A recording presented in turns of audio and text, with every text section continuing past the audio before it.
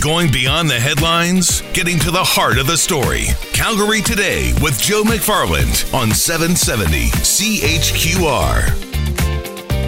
As you've heard on the news, they're still trying to determine exactly what happened on Stoney Nakoda First Nation yesterday that led to the death of one child and 14 others being taken to hospital.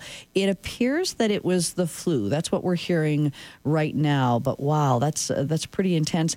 And when we were reporting on this yesterday, the one thing that really stuck out was the response of paramedics, ambulances that had to rush out to the west of Calgary.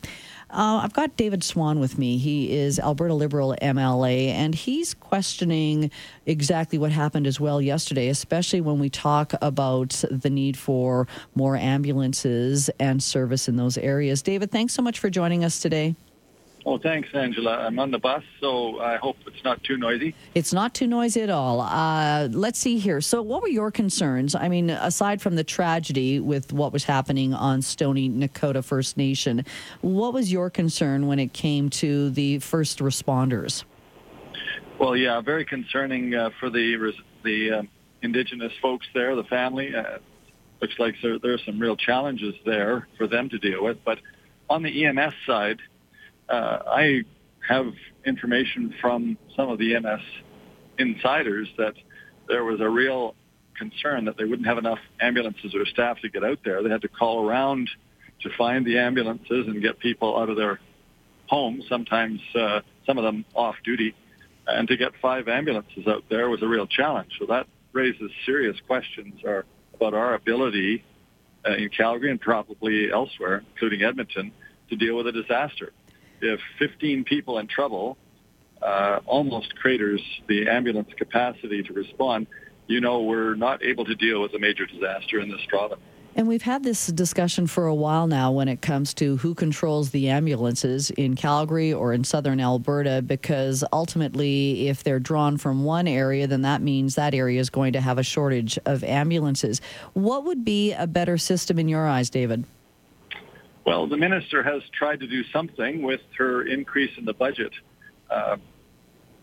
This budget allowed an extra $5 million or so to improve ambulance numbers and ambulance staff. But frankly, as I've raised in the House today and last week, these ambulance drivers are cooling their heels in the emergency rooms to the tune of 650,000 hours in a year, just waiting to transfer their patient over to the care of a nurse.